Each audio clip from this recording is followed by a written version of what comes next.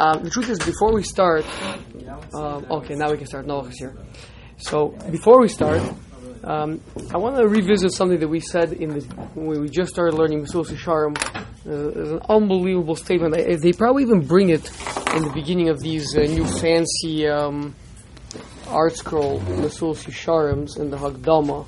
You know, they're trying to help people understand the greatness of the Sefer. So they say, they quote that the Gaon said that if the Ramchal would still be alive, he would walk to Italy. Vilna Gaon said he would walk there to learn by the Ramchal. But then there's another unbelievable statement that they have from the Vilna Gaon about the Mesulas Yesharim specifically.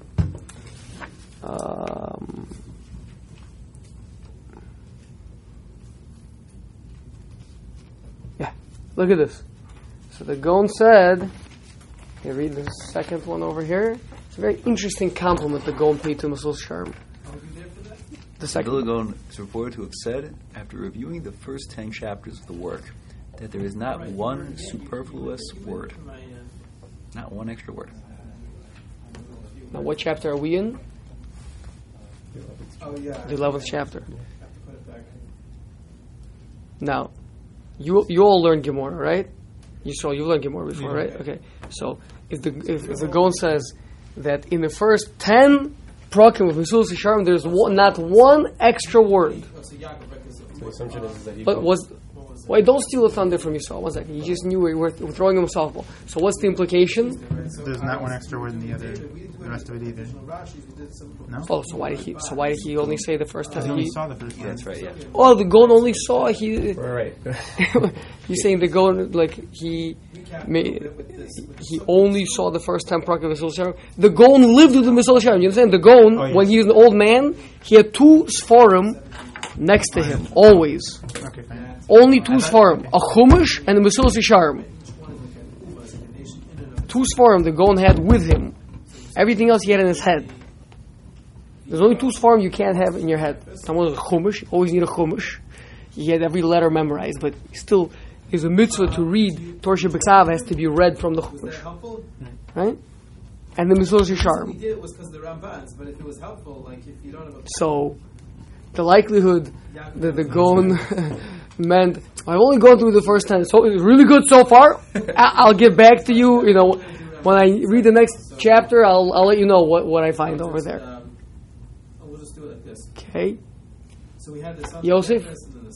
There might be 1 or 2 extra words in there. The implication is that there's some extra words starting from the 11th parak and onwards. Times ago, we already discussed the pasuk Hey, Now, where it said how the children of Yefes. No. We've been learning Mesulas Yesharim for a little while together, haven't we? Yes. Okay. Have you noticed a stylistic change over here? None that is perceptible. Well, first of all, already yesterday. Now, maybe that just could be yesterday. Last week. When we went through the Ramchal listed for us 4 psukim about the fact that Hashem only wants a person who's going to be honest in business. Well, we were 4 psukim. We couldn't figure out why isn't one of them good enough. They all seem to be pretty explicit. In the past, we've always managed. Now, this could just be a shortfalling in our part. 100% granted, totally, right? But in the past, we always managed, Baruch Hashem, to figure out if you ever had to bring multiple psukim for some sort of a proof, right? That you could always explain, because it was both necessary, because they weren't enough to explain what he wanted to say. Here we didn't. Okay, maybe it's a shortcoming in our part. Just simply by looking at the length of this chapter, right? You see how long this chapter is? Right? Look back at, Parak Hey, let's say, right? It's like 4.5 pages. Parak Daled, 5 pages, right?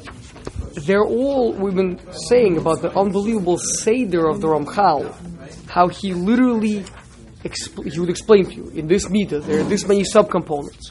Here, there are 3 claims one could make why it's not important to do this. Here's why they're wrong, right? They were all addressed head on. Here it's this super long parak, okay, where he goes through example after example after example after example. Now, why? Think to yourself about what we've spoken about what Nikius is, and the challenge which will be hard for Yisrael and Yeshua because they're sitting in for the first time. So this question is addressed to the guys that. Let's quickly define Nikius first. Who wants to define Nikius? Yosef. Nikius is removing one's biases from his decision making, right? And as we said, if a person's heart would be totally pure of any desires of Olam Hazeh, then the keys would be automatic, right? Like David HaMelech says, "Rachatzi yadai b'nikius, right? That I wash my hands with nikiyus." Means nikiyus is absolute lack of any prejudice, of any bias, of any want or desire for taiva or chemda or anything in this world, right? The only thing you want to do is do the right thing and to serve Hashem. So then we would make all judgments correctly, because again, like we said, we're trying to. Every decision in life is a very delicate balance of balance, right? You got scales, right? Trying to figure out this way or this way, this way or this way. What should I do? And it's a das decision. It's very delicate. Very hard to make a proper decision, right? So you got Noach waking up at 5:30 in the morning, 5:15 in the morning, to come learn at 6 a.m. And then he hears a voice says, you've kind of been feeling a little bit run down lately. If you go to learn today, you might get sick, and then you'll end up missing out. Have you ever had that voice say that before? You usually press snooze before that voice has a chance to talk to me. Right? And now you have to make a decision, right? So on the one hand, you certainly don't want to get sick, right? Because then you're going to miss days of learning, of work, all sorts of things. On the other hand, you want to learn Torah, right? But there's a problem with making that decision, because there's a fat hand pushing on one side of the scale called the Yetzer Hara, who wants to sleep, right? So you can't make that decision, right? So we're biased. So the Ramchal said, really, how are we supposed to remove all this from our hearts and be able to make pure, truthful decisions? Exactly. By becoming experts in Zrizus, which is why Zrizus becomes before Nikius, and being filled up with a passion and excitement in Avodas Hashem, which replaces Taiva. Instead, it should be a Chamdus of the Shmaisa. Okay? The joy of learning Torah. Chadva is desire. De means or shell of. Shmaita means something that you heard, something that you learned in the Beis Midrash. This is the Shmaisa, the language of the Midrash.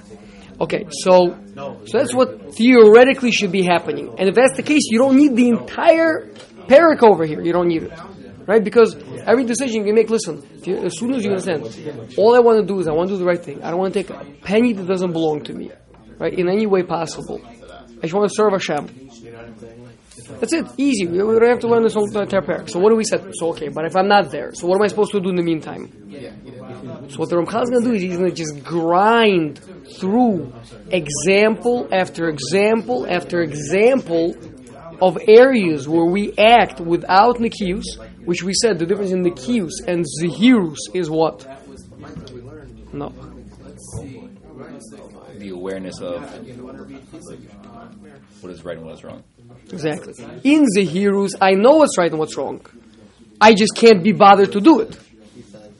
So Zehirus is be careful to make sure to do everything that's right and not to do anything that's wrong. Did you know that? That you're aware of, right? But the problem is that there's still going to be so many things that we're going to be doing wrong without realizing what we're doing, because we've judged them to be right, because we lack in the cues.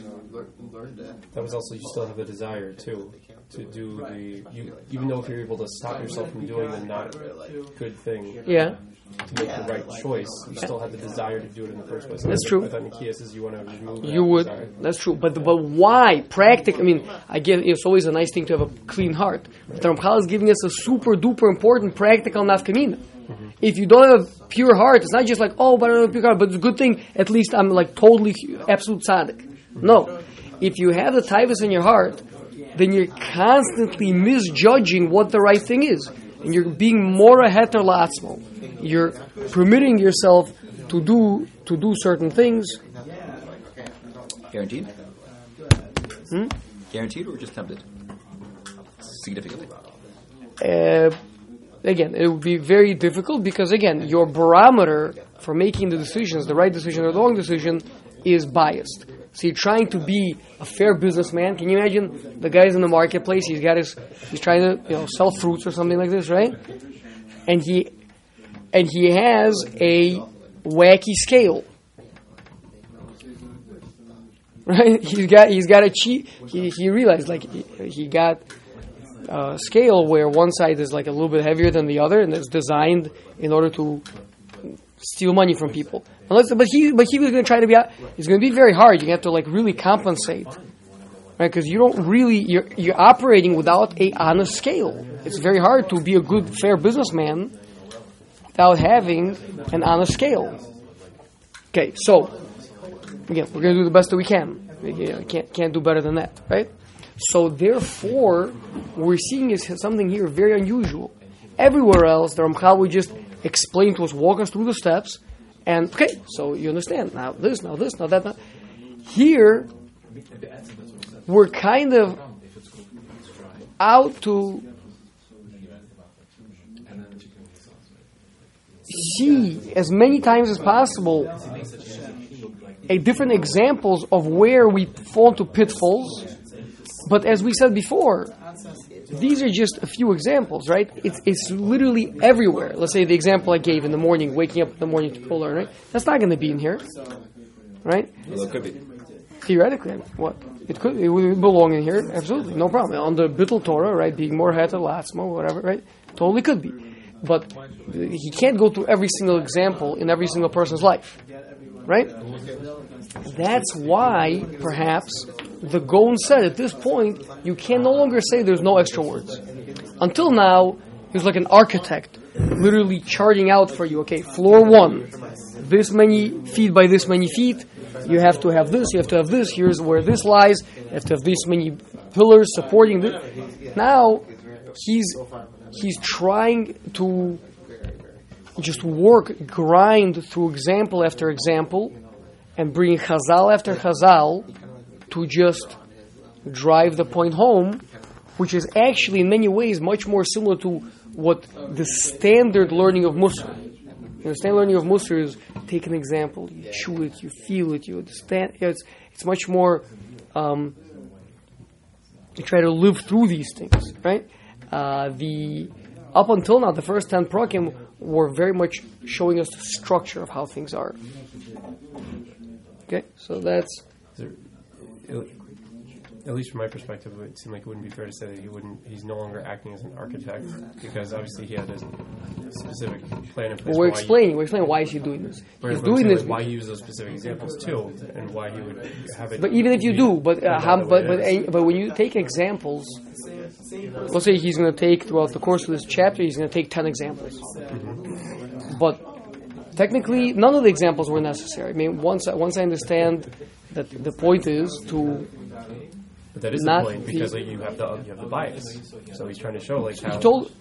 So that's already when you're trying to show one example, 2 examples, 3 examples. Maybe 3 examples is enough, right? Maybe 1 example is enough. Maybe I don't need example. Meaning, it is by definition not if I'm charting out the compartments, right, of what the thing is. What is the Zehirus? How many parts are there to Zehirus? There's Zehirus Klali, there's Zehirus Prati. what goes into that. There's a cheshbon nefesh. There's a kodem l'maisa, b'shas ha'maisa, right?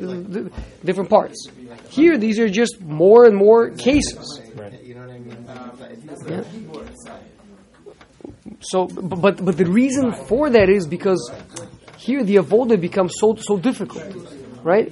Because we're really trying to uproot all these different biases that we've allowed ourselves to develop, but more importantly, we're trying to absorb an overall feeling where we should put all the other ones. I mean, if you go through this parak, Yud Aleph, you go through every single example, and for the rest of your life, you make sure to never fall into any of these traps, you're still going to fall into 1,000 others. Yeah?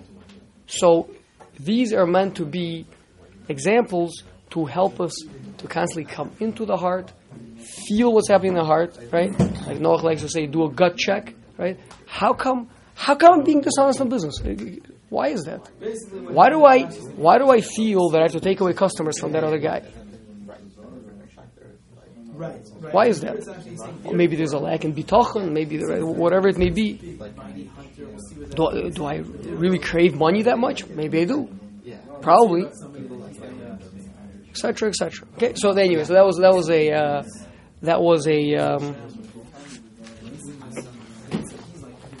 little bit of a big picture of what's happening over here. That's why we're going through examples, which is pretty unusual so far for us in this limud. Okay, fine. So talking about overcharging in business. Now, so usually the standard case that you would think of overcharging in business is you have an item, clearly what it is, an apple, and so you say to the person, it's $5, so he buys it, and then afterwards he realizes it's actually only worth $3, right? So you overcharge them too much for the apple, not allowed to do that. You're only allowed to charge up to 1/6 more than the standard market rate. Does it matter who it's not halachic share, but does it matter who the customer is? It has to be somebody who's Jewish. It may technically only be for Jewish people. Okay. Reina binyan hahono. Kama nakel hu la'odom lihispatos. How easy it is for a person to be seduced by his Yetzer Hara, to get tripped up in it. V'likashel kasher l'choira. It appears to a person that, what do you mean? But I got to do hishtadlus.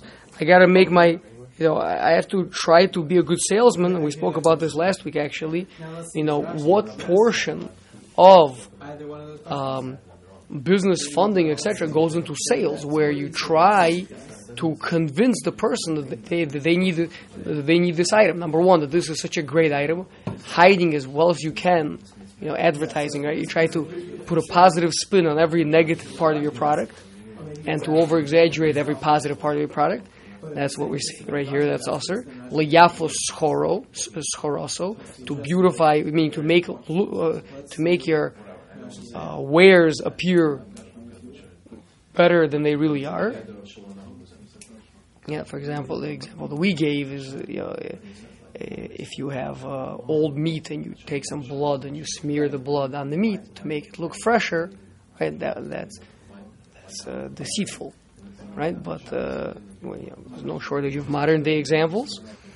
And then in addition to that, ledaber alev hakonei leman yisrat selo, and to speak to him, literally to what salesmen do, right? They literally try to.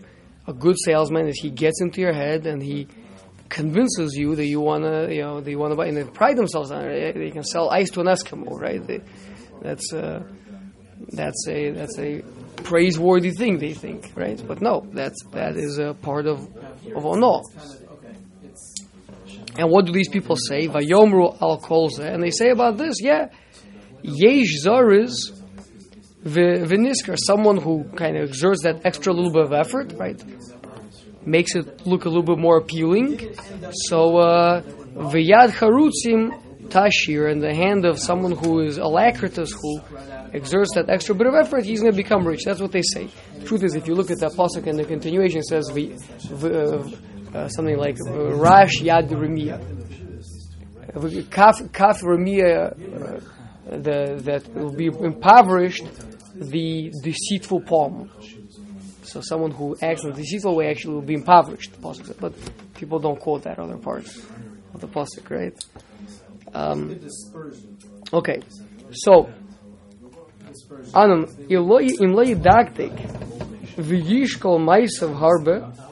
If you're not super careful, right? Indeed, if you're not super careful and you weigh up your actions a lot, and we've spoken about this before, that it's really worthwhile having someone to check in with, right?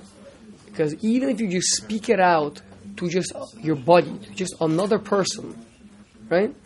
Even if he's not any more righteous than you are, but he doesn't have your biases, right? So that itself is half of the remedy.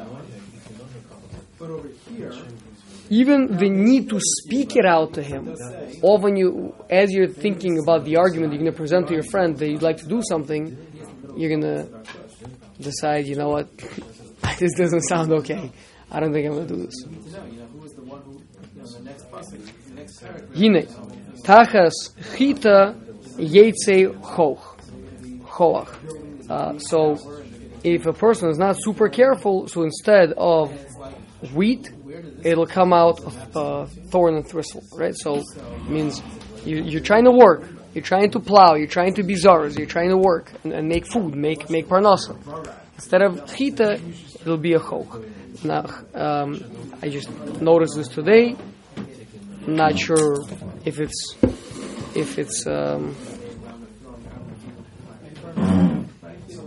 it is a pasuk in Eov. I'd be interested to see over there because they both, it's almost the same letters. Chita, if the tes becomes one letter, one number smaller becomes a ches, and then the hey becomes one bigger to become a vav. So 22 each. It's the same thing, but just a little bit different. I wonder if anybody over there in the Farshim talk about it. Okay. Ki yavor v'nichshel ba'avon hahana. The person will ultimately trying to make a parnas. Instead, he's going to be nichshel in the avera. Asher he's hiru aleha lo sonu ish es amito. So this is, by the way, you asked about, if it applies to Eino Yehudi, right? So technically, it looks like it doesn't, because the pasuk says lo sonu, not to be deceitful in business. Ish es amito, a person, his people, someone from his people. Afilu l'ramos es a goy aser. So the Ramchal comes to block that smile, right? I know you're about to, if you don't stop reading here, right? And you're going to close the Gemara, close the Sefer, and go steal from the government or whatever it is, right? No, even also from a non-Jew. Now it's not in. It may not be included in the pasuk. May only be in Isser D'Rabbanan, but nonetheless, in Isser it is. Yes, again, this is a halachic question. Feel free to pass over it, but I think it involves maybe a discussion about this in the Moser.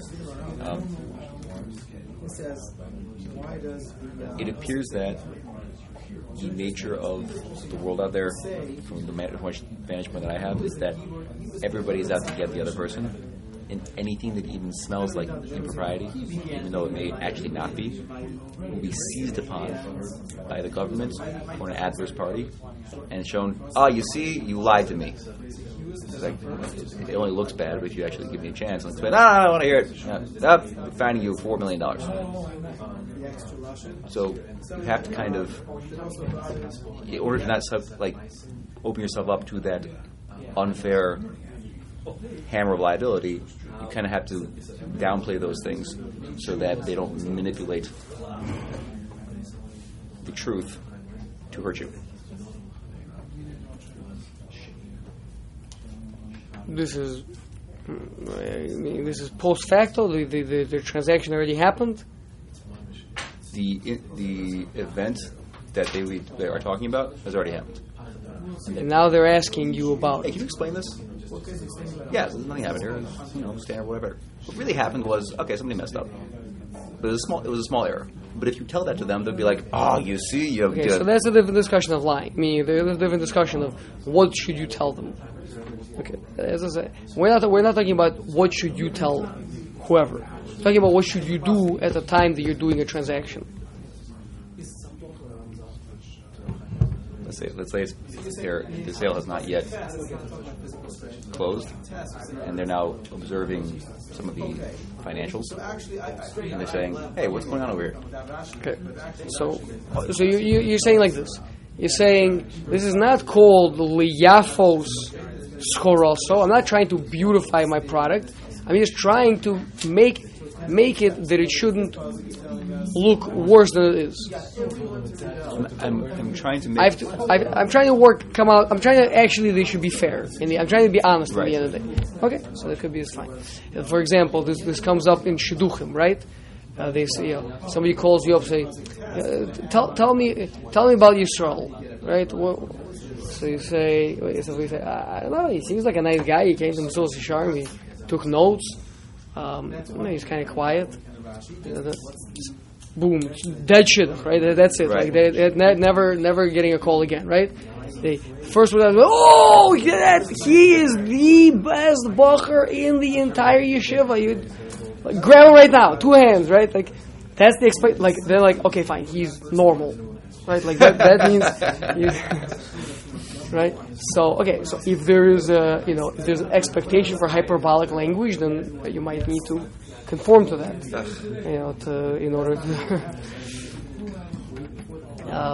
in order to not, because the point is, if you say nice guy, seems hardworking, whatever, right, then they're hearing this man may have mental problems and like he probably spent some time in incarcerated, so it's out the listener, right? Yes.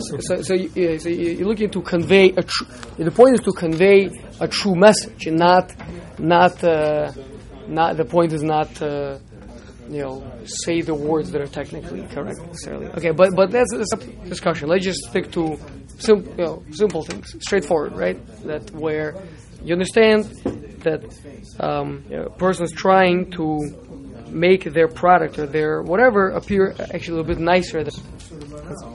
Okay.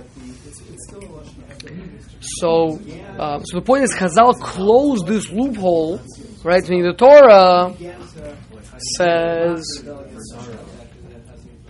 "Lo sonu ish es amito," and again, because the Torah operates in a world of absolutes, where again beyond the scope of this discussion, but there is a Gemara that says that at Har Sinai, when the non-Jews rejected the Torah, and only the Jews accepted it, so they forewent their rights on their property. Okay, so because of that, technically, therefore, it wouldn't fall into that category. Okay, but Chazal obviously understood that a person who's going to be going around deceitful and stealing from people and tricking people is going to become a monster, right? And then that monster is not going to be able to discriminate, and he's going to be stealing and hurting everybody around him. Unfortunately, we've had our share in this very community. So, because of that, person has to be, it's not from the perspective of him, it's from the perspective of you. To be dishonest, to be take anything that does not absolutely belong to you is a total perversion of boundaries, and basically is going to end up very bad for a person. Okay. B'kraksiv, She'eres Yisrael lo ya'asu avla, the Jewish people should not do a terrible thing. V'lo yidabru kozev, and they shouldn't speak deceit. V'lo yimotzei b'pihem loshen tarmis, and there should be nothing tricky in their speech.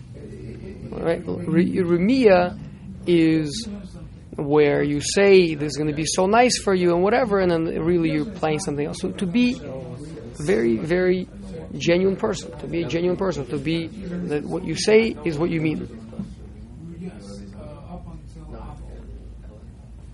Always the lawyer with the question: What are the punishments that Hashem metes out for people who don't adhere to this?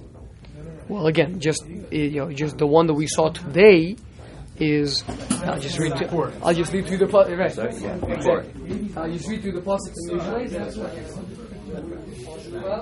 You're going to work and not get anything out of it. You're going to turn, you're going to plow the field. Oh, by the way, I wanted to actually go through some of the Pirushim, speaking about impoverished, and you see how deeply this goes. Actually, take a few minutes on that. 1 second. Okay. Not you. But yeah, it's actually worse than being poor. The work you're going to do is going to be for nothing. Someone that does the work that does this, their work will be not just. It won't just be that they won't make money. They're going to waste all the effort. So says Shlomo Melech. Listen. Rabbi says Shlomo Melech. Rash, Ose, Kaf, Remia. An impoverished person is what is made by a deceitful palm. Deceitful palm makes one impoverished. Whereas the yad charutzim, whereas the hand as opposed to the palm, the yad charutzim ta'ashi will make a person rich. Okay, so I just wanted to speak out a few again. So that's what the Ramchal is alluding to over here, right? Wanted to speak out a couple of pirushim that the Gaon says on this pasuk, which is so beautiful. And the first one is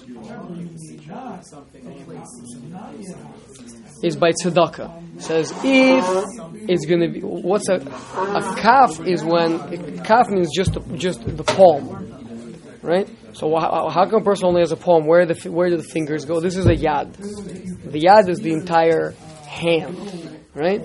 Kaf is just a palm. Where do the fingers go? The answer is like this. Right? It's closed. Right? I'm keeping my stuff for myself. Right? See, it only has the size of a palm. Right? Whereas a yad is an open hand, as you take money out, you go like that. Right? So, says the Gaon that a person might think, oh well, if I want to keep money, right? So I'll close it. I'll be deceitful. The guy says, do you have any? No, I'm sorry, I don't have anything. Right? So he's thinking that's how he's going to hold on to his money. On the contrary, he's going to impoverish his money. Whereas a outstretched hand will make a person rich. That's one way that the Gaon explains the pasuk. Okay, but the other one he says is so awesome. It's going on Torah. Kaf Remia, a deceitful palm is what you do is there's two ways you could receive Torah. One is like this, to try to grab something. Something falls in here, you got it, right? You walk around and say, see, I know things. I've got something in my palm over here, right? The other one is you take the Torah, you grab it by the shoroshim. So he says, person is learning Torah. And he's learning like for real. He's learning a real person, right? Years are going by. He's only learned like 2 masechtas. Years has already been, right?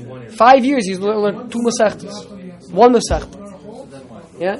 In the meantime, this guy is going, he's quoting the Mishnah Berurah this and the Chazon Ish this and the Moshe Feinstein that, right? Because he's just grabbing the final products of somebody else, right? While this man is trying to grab onto the actual Torah. He says, but in the end, what happens if you don't understand the shoroshim of the learning, right? You're just trying to cheat and get the final product.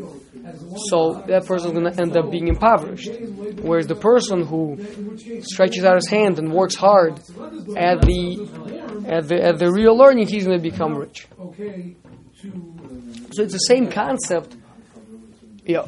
Why is a person tricky in business? Because he wants to make money right now. Instead of, I'm going to work, I'm going to make a good product, I'm going to, genuinely do something that people really want, and I'm going to provide a good service, and that's going to become rich, right? The way you're trying to make it is by getting this guy and cutting this corner and this. So the whole time you're spending in trickery, earning yourself a worse reputation, having to trick even more people because eventually it's going to catch up with him, right? As opposed to just being super honest, super good, working hard, and that's how a person is going to become rich. So the same thing in Torah. People want to walk around and pretend like he's a Talmid Chacham, right? He never learned anything for real, right? He's always starting like from the Shulchan Aruch and onwards, right? Learn from the Gemara with the Rishonim out takes a lot longer, but in the end you'll be a Talmid Chacham. Okay. Last question for the session. I'm so sorry. Why is it we see that's not that way? At what? We see that swindlers and shenanigans and peddlers, they seem to get quite wealthy quite quickly. Is that true? And how long does that last? No, but as long as their LLC is in business, and then they close their LLC, and nobody's ever heard of them ever again, and they just go out on their merry way. What's success? Again. What's your measurement of success? The way he's defining it, which is good for us. Right? Okay, again. Theoretically, I don't know. Personally, I haven't done a study. Some of the people that I see, at least when I talk to businessmen, right? Let's say the handful that I know of wealthy businessmen, they all say, if you're straight and you're good, you're honest, people trust you, in the long run you'll be successful. If you're constantly undercutting people, etc., these pariahs, and they're not the ones that make it. At least that's. So the punishment is a natural consequence. Yeah, people don't want to do business with this guy. Not some supernatural way that I should. Absolutely, there's always, again, everything we always talk about, right? The world is multi-layered. Certainly, just like in the physical world, this person is breaking trust, right? He's not making friends. Nobody's going to send him business deals next time, etc. Right? So on a higher level, what? On a higher level, he's breaking all those things up there. He's breaking every pipeline of parnasa that's coming to him. He's smashing it. He's trying to move things around up there in appropriate ways. That's for sure going to have an effect. That's a deeper reality. So all of us who are observing this should look at this and say, "Oh, I heard Rav Dessler talk about this. It's like the window shopping at the Yetzer Hara." Not following. What?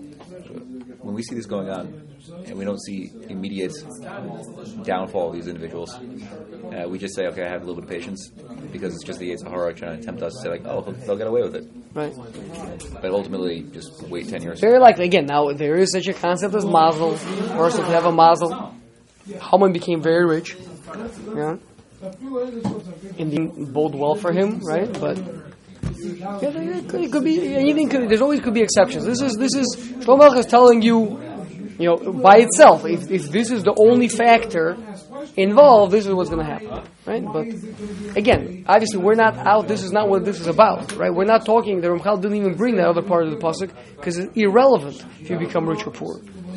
You're distancing yourself from Hashem, like Yisrael said, right? What's the ultimate measure of success? Shlomo Melech is pointing out that he will actually be impoverished, right?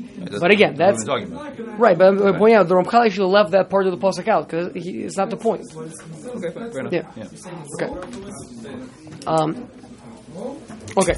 So the Chayin Amru Ein Mefar Chasin Hakelim Hayeshanim Sheiro Kachadashim. You're not allowed to polish I don't know, whatever it is, make an old item look like it's a new item. If it's used, it has to be sold as used. You can't make it, resell it as new. Turn back the odometer and the kind. Refurbished. So refurbished, if it's refurbished, it's refurbished. I mean, that's not passing off something old as new. It's fixed. It is fixed up. What you're saying is refurbished. If you refurbish it and then slap. If it's refurbished, right? Okay. Yeah. Don't pass something off as new. Correct. Now notice, this is already getting very fine, meaning, what do you mean? I didn't even say anything. All I did is I polished it, I gave it a slap down new paint. I did a guy a tova. I repainted it for him. This is like, I'm a big tzaddik. Right? This is, but the answer is, but it is giving off the impression that this thing is new. You say, listen, this thing is used, but I did repaint it. That's fine. So now we're getting into much more fine. What's the impression he's going to take away? He's going to think this thing is new. Like new. That's the way to phrase it though. Like new. If it really is like new. Okay. It's new style. I like kosher style. Okay. Vein ma'arvim peiros b'peiros. Afilu chadashim b'chadashim. Say you have two grades of apple. Both new apples. Now we're not talking about mixing old apples with new apples so that they all look like new apples. Now we're talking about they're all new, but one batch is a little bit better than the other. So you mix them. So it looks overall like, it looks nice. Not allowed to do that either. So we're getting into really, really, really fine things. Afilu saw bedinar. Afilu efa dinar v'tarsis lo yarev v'yamkireim so bedinar. Even if there's only a very small financial differential between the two apples, so you got like a nicer batch, less nice batch, right? And technically the less nice batch would go for a little bit less. So you mix the two of them and you sell them at the higher price. And the guy sees what he's getting. I mean, I'm not even saying anything. Yeah, to a certain extent, like, what about to label something as being $9.99? Yeah. So that. What do you mean? Because then it makes. It's $9.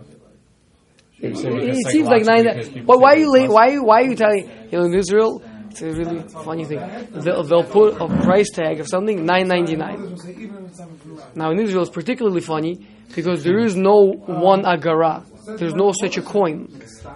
Right? The smallest denomination is 5 agarot.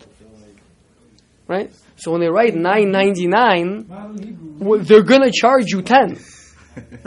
Right? There's no way, legally, you can't get out of them an agara. There's no such currency. So why are they writing $9.99? Looks good. It's to get you to view that this is not so expensive. So the gas stations over here. What? They have a tenth of a penny. Oh, it's the same thing. 9 over 10. Right? 9 over 10, like it's a tenth of a penny. Like. They actually have the with wash. That's the one they're really. No, they're both of them.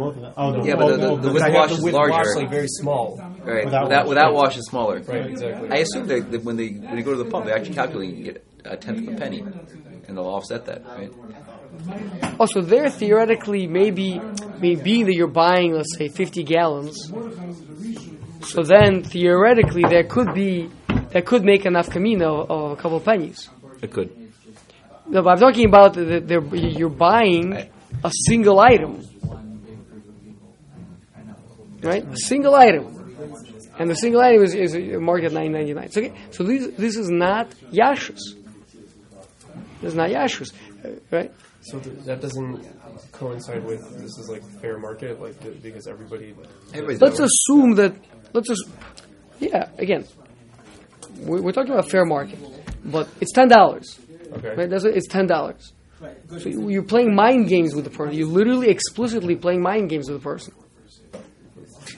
Right, that point aside, but so would it be inappropriate for a Jewish person who wanted to sell their product at the same price point? Or even that same psychological thing that seemingly not. Even if you go to like Kesher Stam and everybody else is selling it that way with price points of $29.99. Yeah.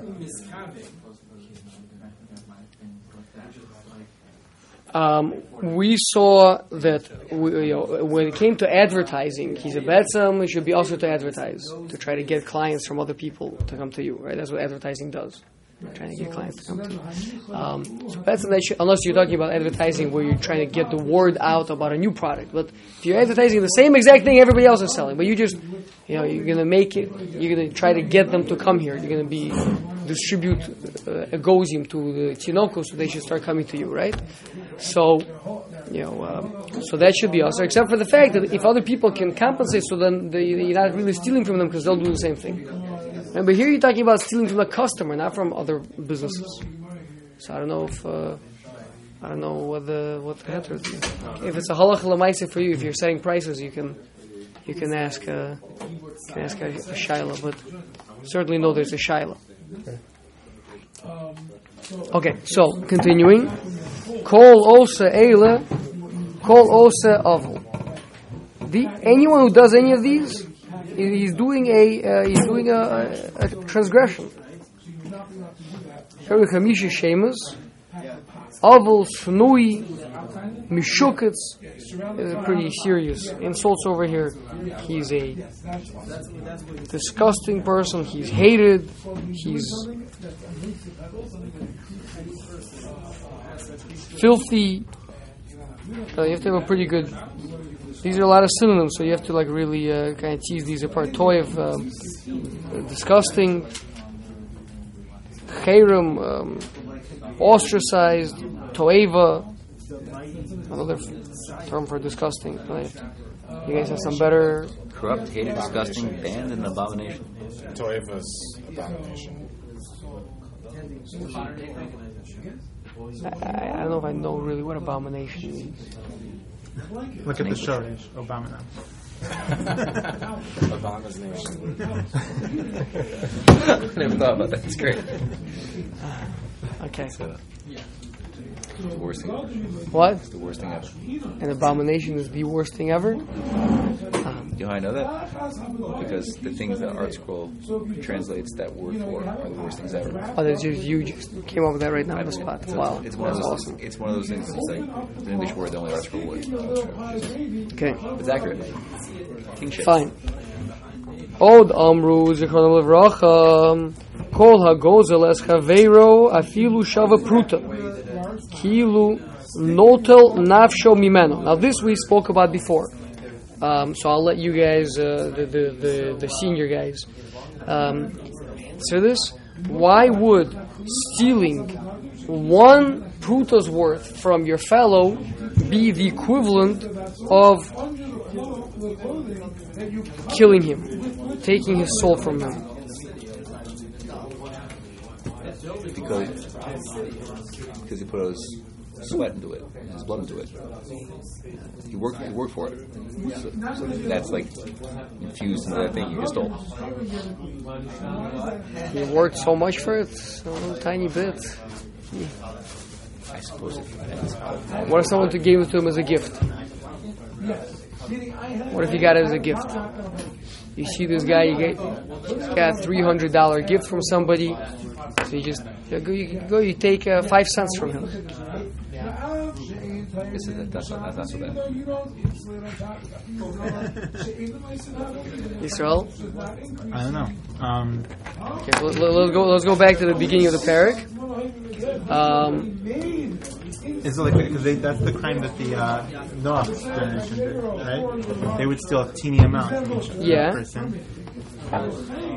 We're not asking why is it very bad. We're asking what does it have to do with taking their life, right? Because if everyone does it, you're going to make the guy poor, but no one did anything. I don't know. You're taking away his livelihood without you personally doing it.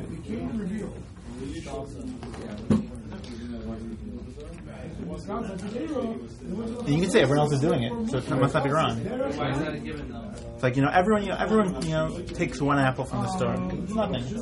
An apple, it's 99 cents a pound. So remember we spoke about in the paragraph Val inyan ze amru zichron levracha ves eishes re'ehu lo timei, and the wife of his fellow he did not contaminate. Shelo yared lum naso chavero. Remember, so we discussed back then the concept: why is a person's parnasa compared to his wife? Why is neshek? We spoke about it back then. Charging ribus is considered vampiring on somebody, right? So we said that the concept is each person is sent his own parnasa. Each person has his own independent. We called it. I think it was last week. We spoke about it as being an umbilical cord, right? Mm-hmm. Each person has his own parnasa coming in, his own umbilical cord, his own life that's being sent to him exclusively. To take that is to take away from him his life. This was sent to him by Hashem. Doesn't make a difference how it came, through his boss as a gift, even if he found it, right? But the point is, it's considered not to accept gifts, or it's a la'alacha you're not supposed to take gifts. It's a mitzvah chassidus not to accept gifts. Solomon matanos yichya. That's Pirkei Avos or something. Solomon matanos yichya is a pasuk. But we're not here. We're talking about taking somebody else's parnos away, right? Huh? So if that person would steal, then they would also, because if that person does steal, even the pruta, like that's. So you took a little bit of the thing that was. Again, we're imagining a person's getting life from up above, right? If you don't get any parnasa, you make it very extreme. A person has no parnasa, he dies, right? No parnasa, he dies of hunger, dies of cold, dies of disease, whatever it may be, right? So parnasa is now. Some people have an overabundance of life. If I take the Gemara in Shabbos says Malik Tala Rabba, Malik Tala Zutra, right? Even taking, you not only is there a prohibition to kill a being, a person, an animal, whatever it is on Shabbos, to kill them entirely, but even to draw some blood is also Isser Deraisa. Why? Because what's the difference? Full death or a little death? I mean, you just took a little bit of life away from me. So most people have a lot of blood. Most people have way more blood than they need to be alive, because we're alive in a baravchus, we're quite alive, right? Now, what happens? I take a pint of blood from you. How are you going to feel? You're going to be a little bit weakened. Okay, if I draw another pint of blood, you're going to be feeling weaker, right? So now you're still alive. I didn't kill you, right? You see, I drew a lot of your chiyus away from you, right? So too, the person's parnasa. Let's say the guy's making $5,000 a month, right? So I only took from him $1. He still has $4,999 to live on. Okay, it's true. We didn't say you killed him, but you did leech. You did vampire from him some of his life.